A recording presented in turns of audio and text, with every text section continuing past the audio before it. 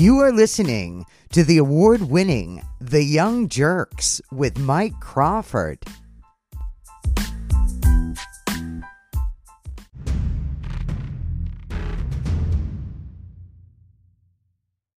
Hi, y'all. It's William Henry Thomas, Will Dog. Wanted to address something that came up this week from one of those radio stations up there in Massachusetts. I don't get why iHeartRadio, WBZ Radio, is even interviewing a bunch of morons like Mike Crawford from The Young Jerks. He's a moron. Why are they interviewing him? We own them. We're buying ads with them. We got to call up our sales rep. That's ridiculous that they're talking to him. So I'm addressing. They get all mad at us because we bought 7 cop cars in the city of Haverhill, Massachusetts. Yeah, we did. We bought 7 cop cars in Haverhill, Massachusetts, and we're damn proud of that. Support the boys in blue. MSO gang. It's good business to support the cops up in Haverhill, Massachusetts, and I'll tell you why. When they're leaving our dispensary, our customers, they know for a fact that the Haverhill police aren't going to pull them over and charge them with an OUI when they got Big Daddy Cannabis in the car.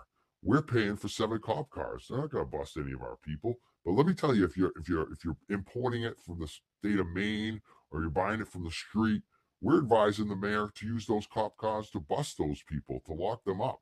Anyone that's not buying the Big Daddy Cannabis brand should be locked up at this point. They got to support the legal Massachusetts business that is veteran run, veteran owned. Yeah, did I tell you my grandfather was a veteran? Yeah.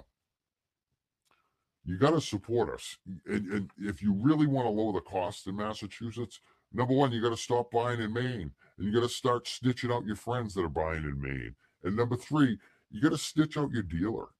These dealers are undercutting the prices, they're reducing the taxes, and they're causing us to raise the price even more. So if you really want to reduce the price, help us out. Snitch on your dealer. That's what needs to happen. I'm saying all the stuff that my attorneys and my investors told me not to say.